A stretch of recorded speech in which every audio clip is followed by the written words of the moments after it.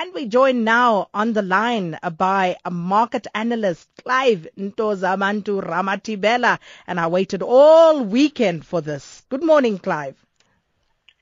Hey, when Africa, hello, the high, Tamaya Ori Patella Sabukiro, Tua, Uike, Tese, Hana, come on the morning to you, Saki, na. Who cool about, you know what they say, you must grow old and become like an elephant. You know what that means?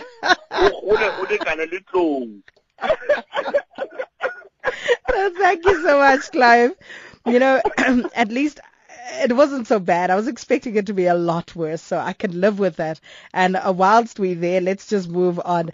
Now, I see Asian stocks, Clive, they've dropped as U.S. Index futures and emerging market currencies, are really concerning global growth. And it's faltering, the investors, and they're selling riskier assets. So what's going on here? It's a game of safety there. It's a game of safety. They're looking for protection.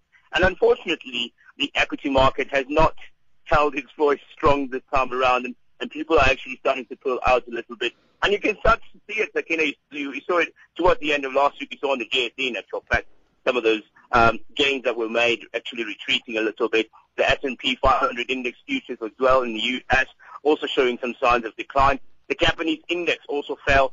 So it's all about protecting what you have already made. So it's like and you've made a lot of money and you have one last pop, baba. Then you say no, because it's very difficult to make up that kind of money ever again. So the MSCI Asia Pacific, excluding Japan, obviously today, sank by almost 2% early hours of this morning, Sakina. We also saw the S&P ASX 200 in Australia, in Sydney, tumbling down by 2.5% as well, not necessarily great. The Kiwi itself, the New Zealand currency, went down there by 0.2%, and also the yields on the Australian bond market as well went down by about 13.4%. Not necessarily great stuff to see on the Asian front of things. So where's all the money going? The money's not going anywhere. The money's been protected. So they're buying much more protective-based instruments, such as your bonds and your cash or money market tools, instead of getting into commodities and also equities, and they're moving out of those very, very quickly. It's quite a surprise. And on the front page of the Business Day this morning, Becker's big Naspers sell raises questions. Questions have been raised after non-executive Naspers chairperson Koos Bekker sold 70% of his shareholding in the company without notifying the market. What's your take on that story? I'm very sensitive on this one because I might just get stuck. I'm full of khamiwa.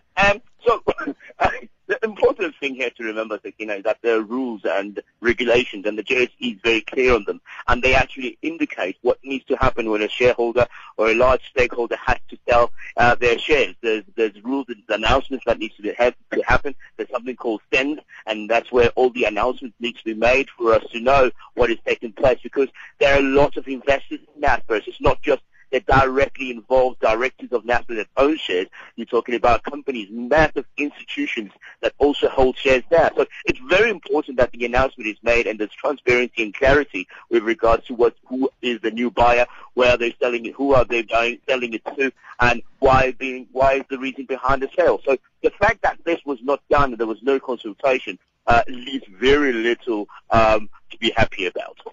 And then looking at what's going on in Greece, Tsipras being returned to power there, what's going to happen there? I thought you would be excited. Yeah, like I care, Clive. But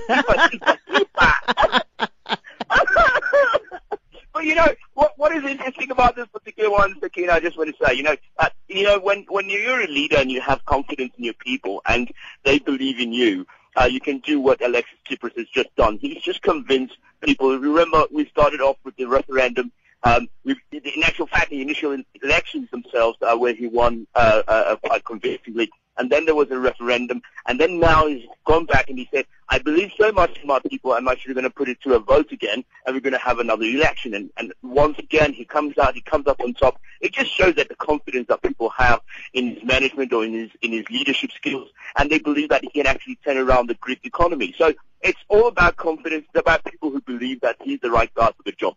And I want to tell you something. If we believe in that person that much, if we can believe in people that much, anything is pretty much possible. So well done to him. And I'm thinking that what's going to happen now is he's going to have to live by his word, because he's promised a lot of people a lot of things. And obviously the Eurozone is very excited because they want to see how he implements the bailout package.